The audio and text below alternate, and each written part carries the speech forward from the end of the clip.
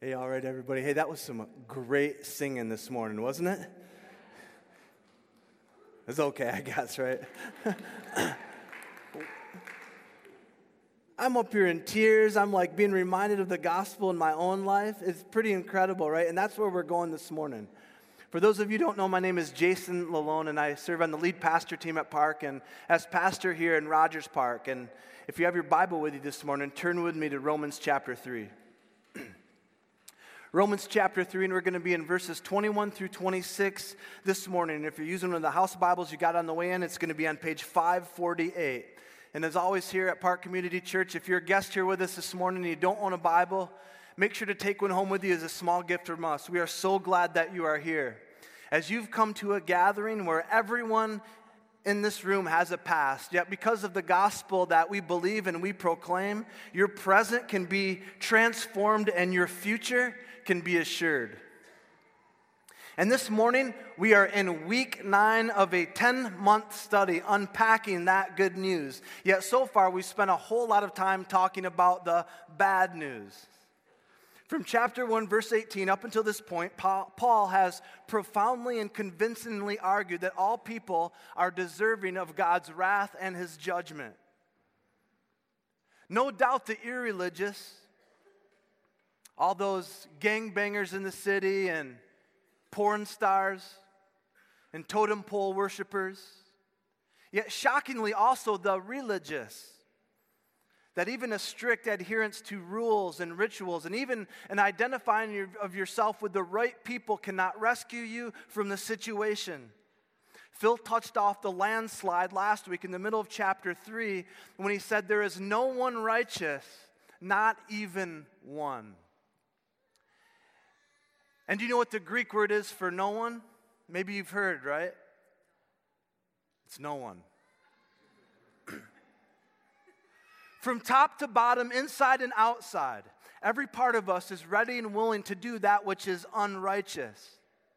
Not only have we severely, naively, and destructively underestimated the depth and power of sin's stranglehold in our lives, but we've deceived ourselves into thinking that we can somehow squirm out of its grasp. Some believing that they could become righteous by obeying the law of God missed its core function, which is to help us understand that we can't. Paul has turned any overly optimistic view of our own ability to be good with God on its head. And at this point, we have been left stripped naked in God's courtroom, fully exposed and condemned, and in an awful silence before an all-knowing, righteous, and just God of the universe, we only have one plea: guilty, Your Honor. Thank you, Paul. It's been so marvelous and wonderful these last 6 weeks. I can only imagine what's going to happen next, as we still got 13 more chapters in the rest of Romans. Where do we go from here? Is there any hope for lawbreakers and lawmakers? Is there any hope for selfish individualists, arrogant self-justifiers, fearful self-preservers, and thoughtless consumers? There is. We are finally here with a little glimpse at the heartbeat of the letter. It's the blazing center of God's glory. Follow along with me, Romans chapter 3, beginning at verse 21. But now. Everyone say it together. But now. Louder. One more time. One of the greatest conjunctions in all of human history. But conjunction, what is your function? But now serves to reverse the previous content and has the ability to ignite praise and bring hope to a situation where there seemed to be none. But now, the righteousness of God has been manifested apart from the law, although the law and the prophets bear witness to it. The righteousness of God through faith in Jesus Christ for all who believe. For there is no distinction. For all have sinned and fall short of the glory of God and are justified by his grace as a gift. through the redemption that is in Christ Jesus, whom God put forward as a propitiation by his blood, to be received by faith. Why? This was to show God's righteousness, because in his divine forbearance, he had passed over former sins. It was to show his righteousness at the present time, so that he might be just and justifier of the one who has faith in Jesus. Here's where I'm going this morning. The unrighteous, no matter how unrighteous, can become righteous. The unrighteous, no matter how unrighteous, can become righteous. Let's pray. Father, thank you so much for now this moment which we get to come and we get to open up your book, which gives us your word. And Father, I ask that you prepare our hearts to receive it. Father, just as the psalmist would say, that we would delight in your word as one desires and delights in great riches. That we would exclaim, oh, how I love your law. It is my meditation all throughout the day. That Jeremiah in 15, that we would follow after his example, for when your words came, that we ate them, that they were our joy and our heart's delight, because we bear your name, O Lord God Almighty. That we would recognize that we need your word as our sustenance. In Matthew chapter 4, for your word is bread. It's our food. It's our nourishment. Father, would the working of your word do its work by the power of your Spirit this morning? Because in Hebrews chapter 4, you declare, and what we know well is that your word is living and it is active. It tells us all what's going on in our heart. It even exposes things that we don't know. But Father, you don't leave us in that state. You come in and you bring healing and restoration with the hope of the gospel. And I ask that that's what you would do this morning. Grant faith to believe. Give us eyes to see. In Jesus' name, amen. I confess before we get into here, this passage is really familiar, and after, you've heard me, Bible college and seminary and following the Lord for, a long time now. It's kind of one of those things where when I'm preparing for a message, the temptation for me is to always try to think of something really slick or some incredible illustration or examples and all of that stuff. And that really happened this week. I was actually stuck. I know this passage, but I was just stuck. I just didn't know where to go. And so this is just going to be an unleashing of my time spent with the Master. That's what preaching is. It's spending time with the Master, looking at that word over and over again, pulling out the truth that it has to say to us, and then sharing what went on in that meeting. And I think that you're going to for something that was fresh for me, I just want to give something fresh to you this morning. How is it possible to be delivered from our deadly dilemma? How can the unrighteous become righteous? In verses 21 and 22, the righteousness of God is obtained through faith in Christ, not by works of the law. In other words, you can't earn righteousness. You can't obtain peace with God by trying to keep his rules. Again, we may be able to show that we are righteous at times by obeying God's law, but we cannot obtain righteousness by obeying God's law. Because remember, the law of God is summed up in this. We're just going to go to the basic fundamentals. We're going to just sum it all up. The law of God is this: love the Lord your God with all your heart, with all your soul, and all your mind. And as I remember Lincoln saying when she was really young, with all your strength. And the second is like it. Love your neighbor as yourself. A combination of Deuteronomy 6 and Leviticus 19, confirmed by Jesus in Matthew 22. Who has done those perfectly? Oh, you may, of course, do it a little bit better than your disgustingly deplorable neighbor or your licentious liberal coworker. But at the end of the day, just as one example, even how you talk about someone else is heart indicative of your love for another. Remember, Jesus said, out of the overflow of the heart, the mouth speaks. I've been in the Psalms lately. It's usually my discipline every morning. I read 1, 2, or 3 Psalms. And it's very interesting throughout the Psalms that how the psalmist portrays our words, that they can be like swords or spears. They put holes in people, they cut people open, and they kill people.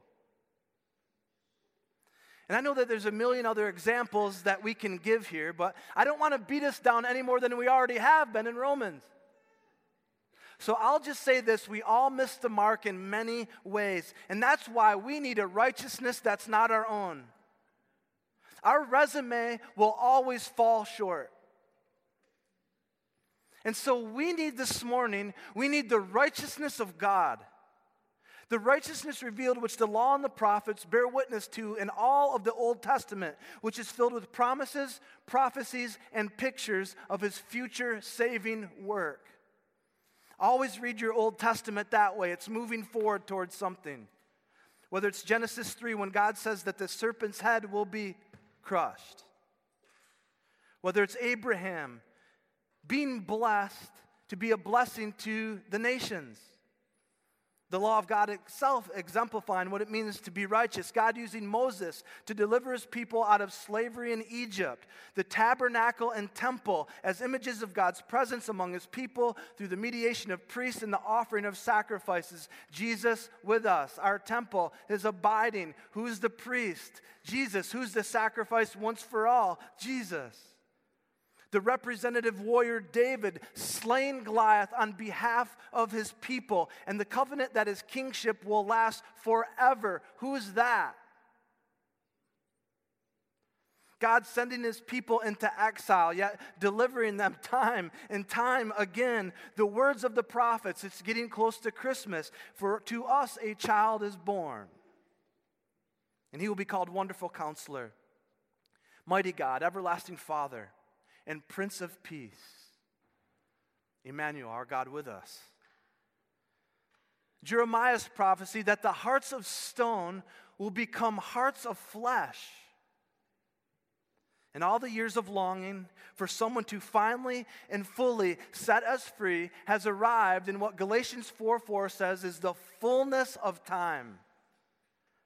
The time of but now, but begs the question, why so long in coming? Have you ever asked yourself that? Why stretch out the drama of redemption for over such a long period of time? Answer? I have no idea.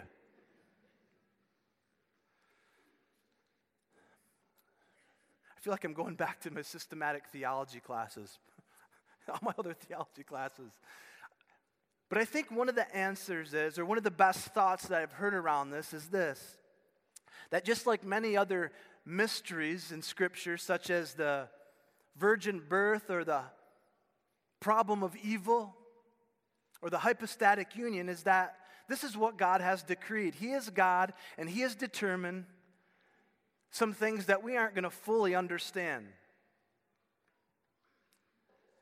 Now, that's kind of a boring answer.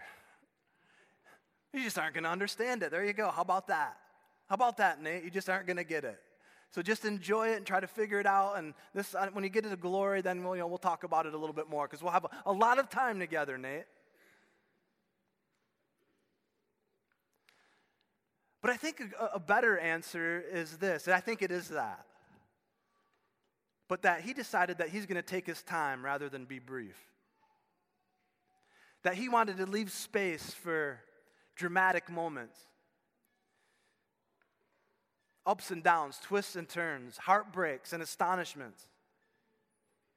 In other words, he's determined that salvation is to be a great epic and not a short story.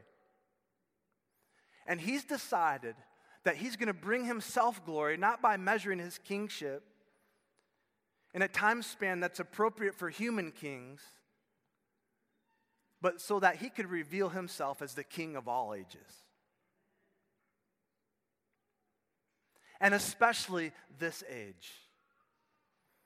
As a righteousness has been manifested, as a righteousness has been revealed in the person and work of Jesus Christ. I want to go back to chapter 1, verse 17, because Paul is using a literary device here called an inclusio. If you remember in Romans chapter 1, verse 17, before we got into all of our dilemma the last 6 weeks, it said the same thing pretty much as what he said here in verse 21. For in the gospel, a righteousness of God has been revealed.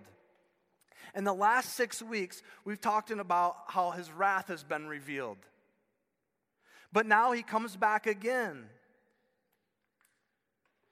And what he's seeking to do here is bring a whole lot of attention to what's in the middle of those bookends, but to get a hint up front and a hint at the end of how you can be delivered from that wrath.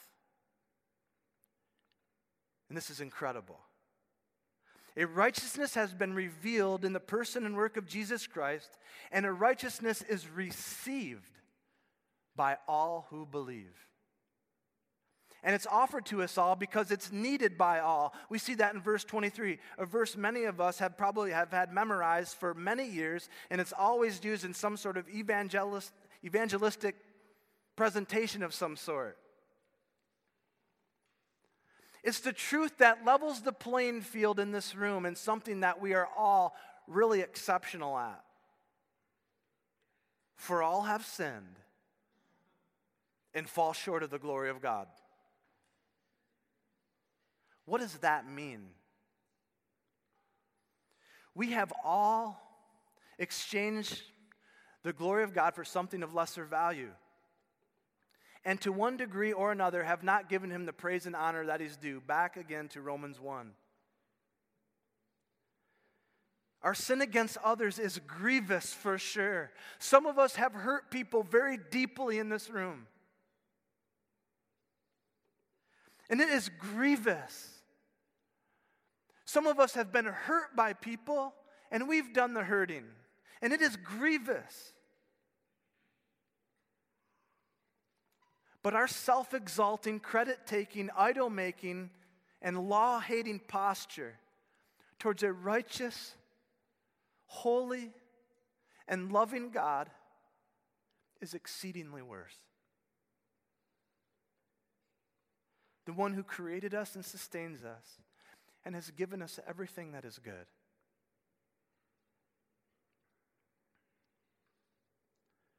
Even if you have a competitor who's floating down in the salt water of the Dead Sea in Israel, the lowest point on planet Earth, and you have ascended to the peak of Mount Everest, you still can't touch the stars. For all have sinned and fall short of the glory of God. And you have nothing to offer in your defense. But now. And as I turn the page here in a little bit, I'm probably going to get pretty excited. Because I got excited in my office at home. I was doing that thing that I do, which no one else really sees. I was kind of dancing around and jumping around and being reminded once again. But now, as Phil talked about last week, if you caught that, it was so powerful. In the dreadful atmosphere of silent condemnation and punishment, in an unpredictable turn of events, a no-name carpenter's son from a no-name town in a tiny little country, overran by a powerful empire, lived an inconspicuous life before bursting on the scene at age 30 as an itinerant traveling rabbi. And his message was, the kingdom of God is at hand. The Messiah is now here. The King has showed up. And the message is, Repent.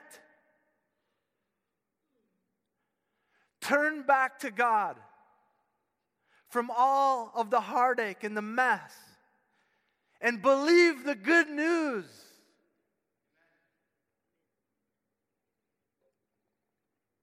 What good news was that?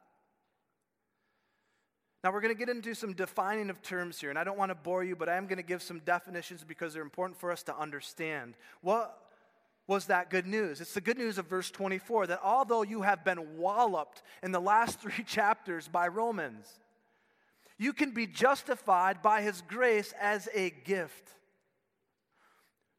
What does it mean to be justified? Well, justified is law court language. Namely, it's a legal declaration of a not guilty verdict. It's to be given a new status. For although Romans 6:23 says that the wages of sin is death, God holds out His hands of unearned favor as a gift of grace. And the gift, it's free. It's a free gift.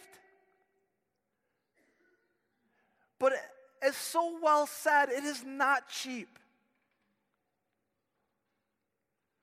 Because it came through the redemption that is in Jesus Christ. Now, if justification was law court language, what a great word. Redemption is marketplace language. It's the language of liberation. For example, it was the word used for the buying back of a slave from the slave market, or the purchasing of the release of a prisoner of war, or the canceling of debt through the payment of a price that a person could not pay on their own. Someone other than the enslaved paid their redemption. And it's been pretty clear throughout Romans who the enslaved are. It's us. Enslaved by our ungodly desires, our addictions, our worry, our anxiety, our pride. Prisoners of our own selves with debts of unforgiveness and bitterness and shame piling up on the desk of our lives as we seek to work frantically overtime to try to clean up the mess. And yeah, we may experience brief moments of mindless and temporary pleasures along the way, but as you know, the buzz eventually wears off and it feels worse at the end than it did in the beginning. Your soul is worn down and worn out. Weak, guilty, and condemned. Have you been there?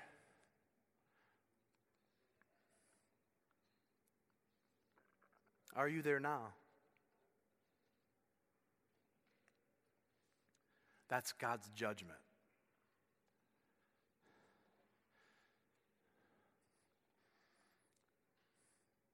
And you can't take out a loan. Your family isn't wealthy enough and you can't offer a bribe to get out of the situation.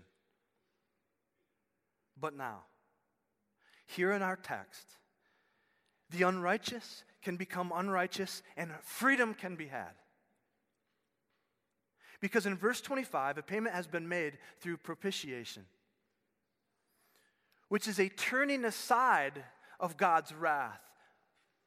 All what He's talked about, His wrath has been revealed against us. It's a turning aside of His wrath by the payment of a sacrifice. It's a payment of blood. The spilt blood of Jesus, the eternal Son of God, who God put forward in a public display to receive our punishment for us on the cross, so we could go free.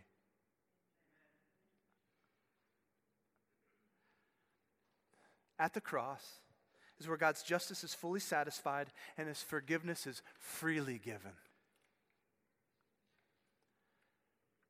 What He does here is He plays by His own rules, in that He accepts a perfect sacrifice, a lamb without blemish. Remember the Old Testament sacrificial system? The animal had to be without defect. It had to be without blemish so that it would be acceptable. But Jesus is the lamb, so we don't have to keep coming back and offering animals year after year after year. But he would once and for all, as Hebrews said, cover the sins of humanity all throughout human history, and that a new status of forgiveness, reconciliation, and restoration would be offered as a gift of grace. And it's simply received by the empty hands of faith. Which means abandoning all that you think that you have to offer to God, and you're trusting in Christ, the Lamb of God. To receive a gift this incredible, this precious, of this magnitude, this large, there is nothing in your hand that you can hold to receive this gift, no matter how small what you have holding in your hand. It is so weighty and so massive, you need all of your strength and all of your palms open to receive it. You have nothing to offer to him. You just receive it.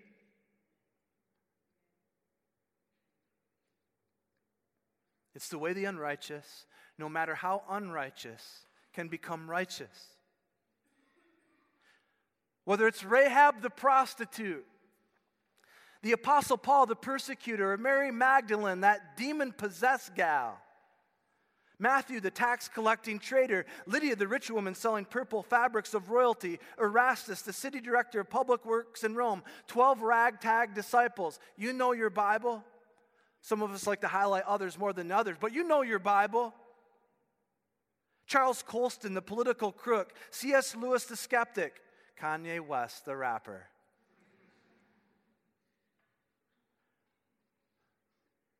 Jason Lalone, the drug-dealing, drugged-out, pleasure-seeking, wasting his life fool. Let's get you in there. Does anybody in here got a story? Let's get you in there. Would anyone stand and say what you've been delivered from? I'm serious. I'm all going off script here. Does anybody here got a story what you've been delivered from? Why don't you be scared? Do you got a story?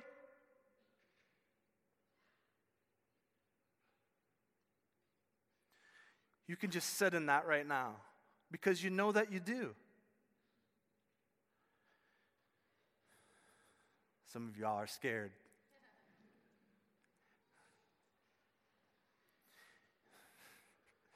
If we're in Christ, we all got a story, and it's his story.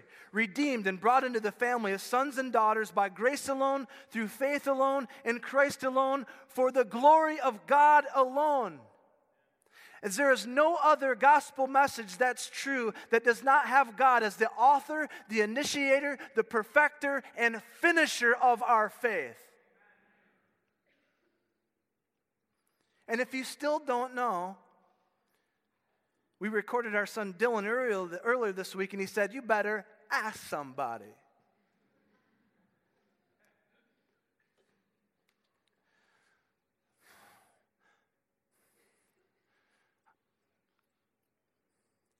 I remember.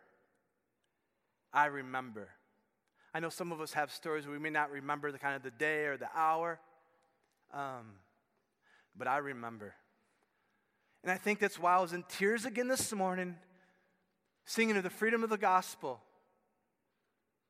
Because I was reminded again of his story in my life.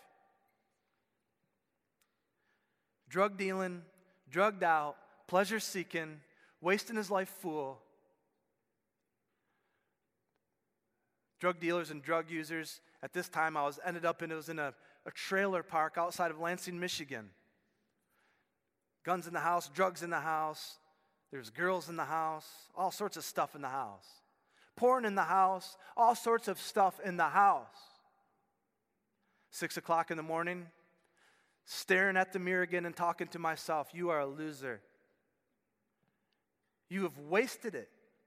What are you doing with your life? And I don't know what happened that morning, but something happened that morning where something caused me to reach out to my Uncle Raj at 6 o'clock in the morning. I ended up out on the front lawn throwing up. I was all over the place, laying down in the yard at 6 o'clock in the morning in this trailer park, just was vomit right next to me. My Uncle Raj The gift of grace showed up in my Uncle Rod's because he'd been praying for me for a long time.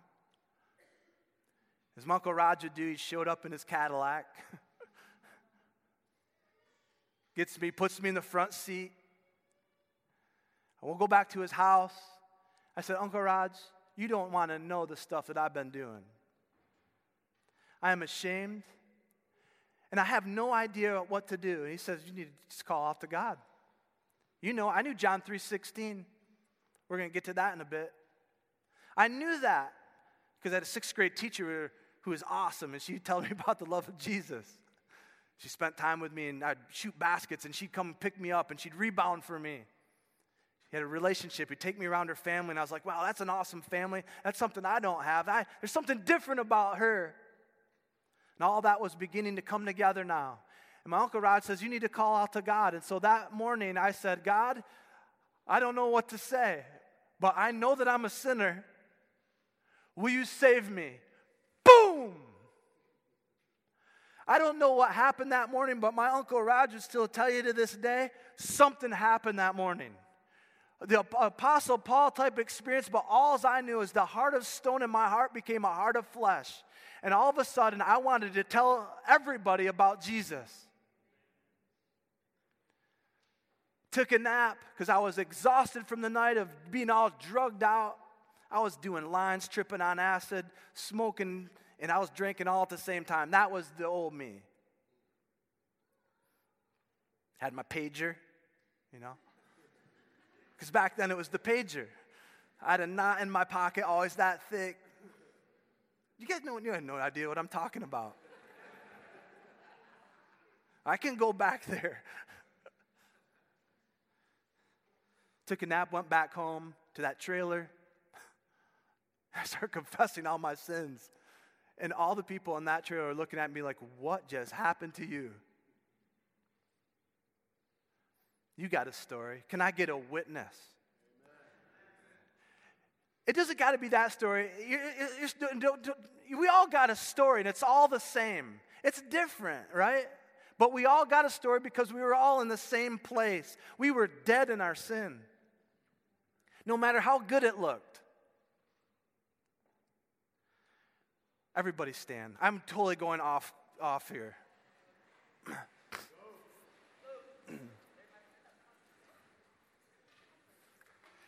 This is probably a product of spending time in the Psalms, a lot of time in the Psalms.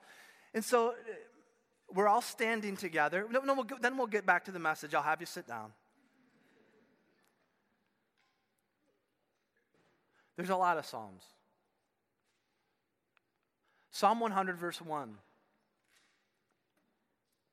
Shout for joy to the Lord, all the earth. Shout to the Lord, for he is good, and his mercy endures forever. Praise the Lord! Praise the Lord! Praise God! Thank you, God! Thank you! Andrew, open up the doors. Andrew, open up the doors. The neighbors have to hear it. Because they got to be welcome into the shouting as well. What are they shouting about over there across the street?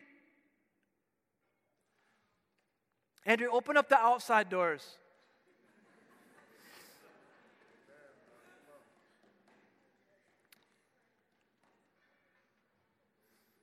Can somebody help Andrew?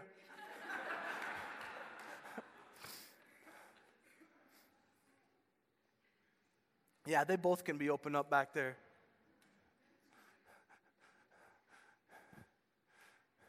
Hey, Michael, you can yell out there too, okay? Here we go. This is one way that we can show our righteousness by obeying this command. Shout for joy to the Lord, all the earth. Praise God! Yes! Hallelujah! Thank you, God! We're so thankful! We give you the praise. You're worthy. We sing to you. We praise you. You're the one. Praise God.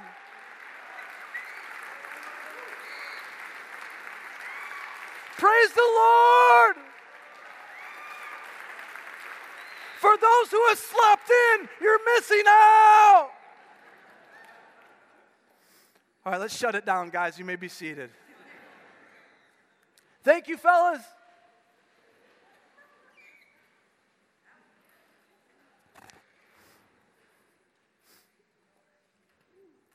Wait for the guys to get back in, and the gals.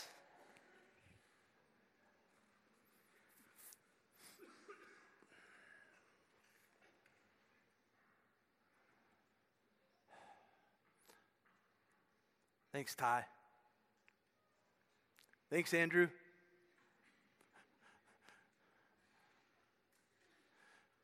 Now, in the second half of verse 25 and 26, why did God do it this way? It was to show his righteous character.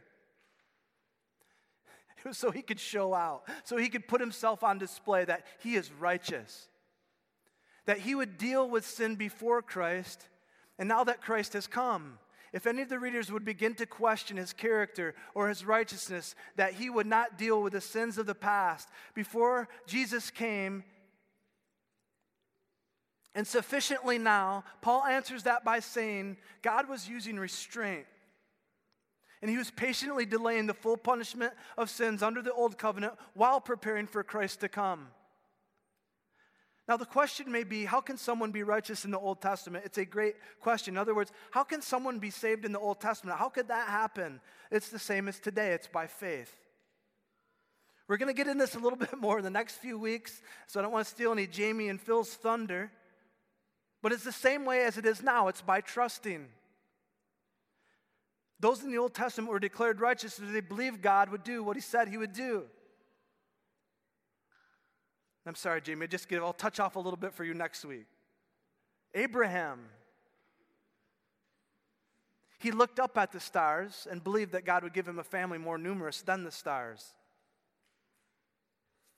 That even while his wife Sarah was barren and in her old age, he slept with her and they had a son. He traveled up a mountain with his son Isaac, and he built an altar, believing God that he would provide someone in his son's place, and God did do that. The people brought their animals to the priest time and time and time again, and if they had faith, it would demonstrate that they believed that they would receive atonement for their sins. They looked forward to Christ, even if they didn't fully understand it, and we look back to Christ, to the cross.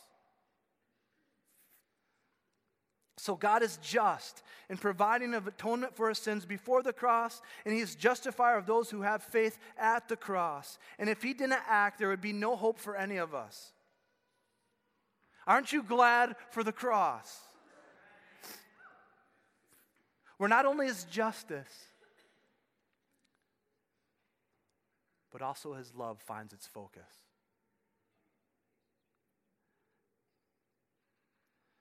Picture with me two lovebirds named Jerry and Jasmine walking hand in hand along our beloved Rogers Park Beach.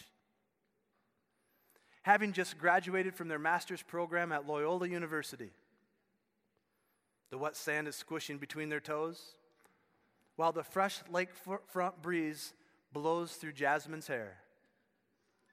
As the sun begins to set, this is a Hallmark kind of moment.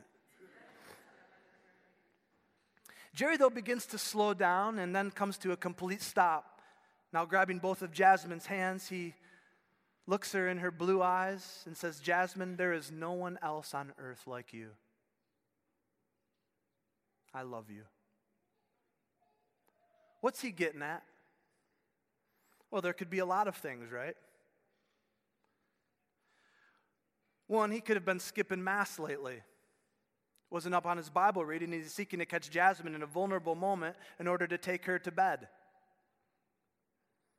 Or two, Jerry has been a good Jesuit and is getting ready to propose. Jasmine, you are so wonderful. Your smile causes me to freeze from 100 yards away.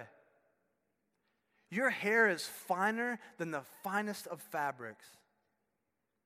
And speaking of fine, I just can't bear to think of life without you. Will you marry me? Or could he possibly mean, Jasmine, you are the ugliest woman I've ever met. Your bad breath would knock over the offensive line of the Chicago Bears. Your hair is full of so much grease that could grease all the machinery of 2 Ford manufacturing plants. You could just keep going with these. I'll do one more. And your nose makes a rhinoceros's look adoring.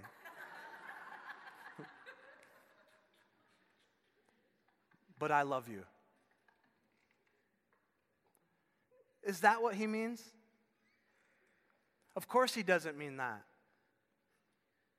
In human relationships, to say I love you is due to someone else's loveliness to us.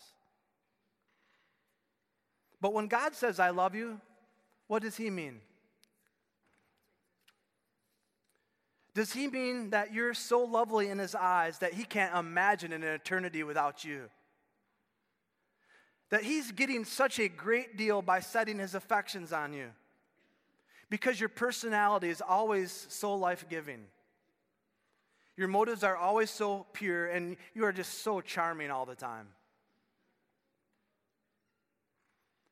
Is that the God of the Bible? Is that what John means in the most famous verse of all of Scripture in John 3:16, for God so loved the world? That we were so irresistible that he couldn't help but be drawn to our spectacularness.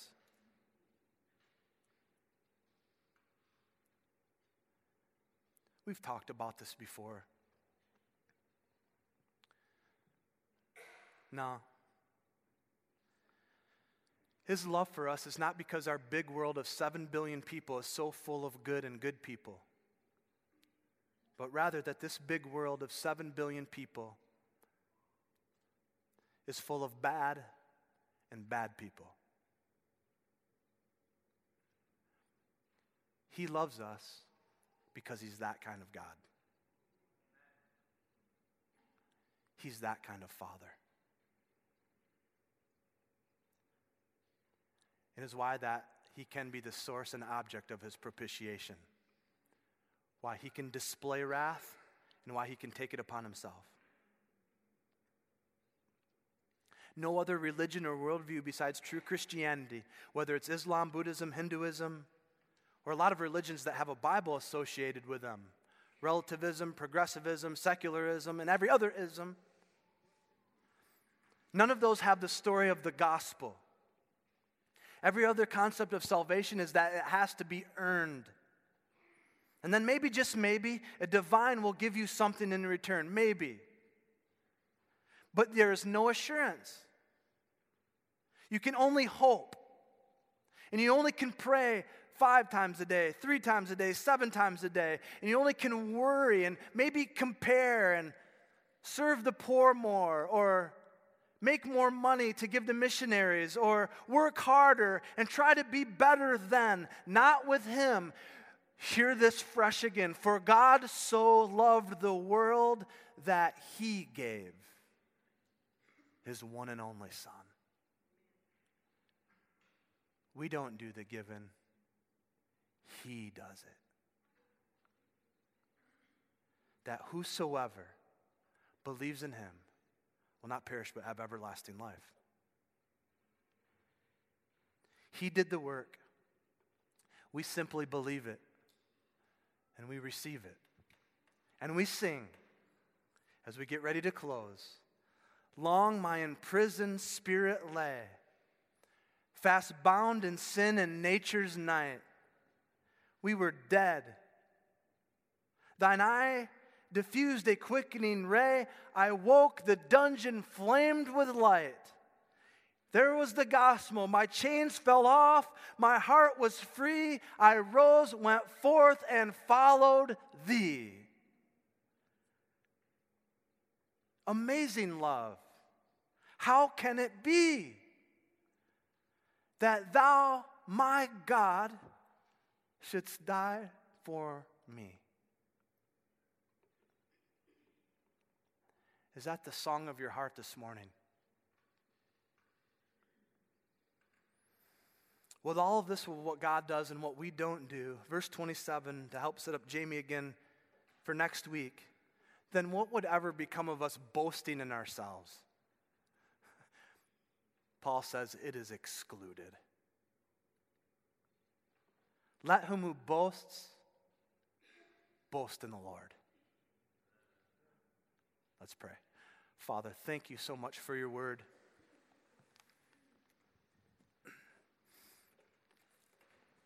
It's a great reminder and hope of the gospel here in the 3rd chapter of Romans as we get ready to even unpack it even further and further and deeper and deeper and wider and wider. Father, we want to obey you, and we want our hearts to line up after yours, is that we would seek to grow in the grace and knowledge of Jesus. And so, Father, would you help us as your people to do that, to grow deeper and wider? That our love for you would grow and our love for one another would grow. That, Father, that we view our relationships through the cross and all what you've done for us, so there's nothing that anybody that could do to us that couldn't be forgiven or reconciled or made right. Father, just feel that some people got to be delivered from bitterness or a false story or not having all the details, and they've showed anger or have this attitude towards others or some situation, Father. I feel like there's something going on there with that, Father. And it can happen to all of us in our lives. Father, I pray for deliverance in Jesus' name, that the truth would burst forward and that would respond according to the cross. Father, thank you for reminding us of our redemption this morning. We praise you. May we delight in our justification and our redemption and your propitiation. The gift that you've given us in your Son, the free gift, may we hold it out to others so they can receive it as well. Guide and direct our hearts, I pray. In Jesus' name, amen.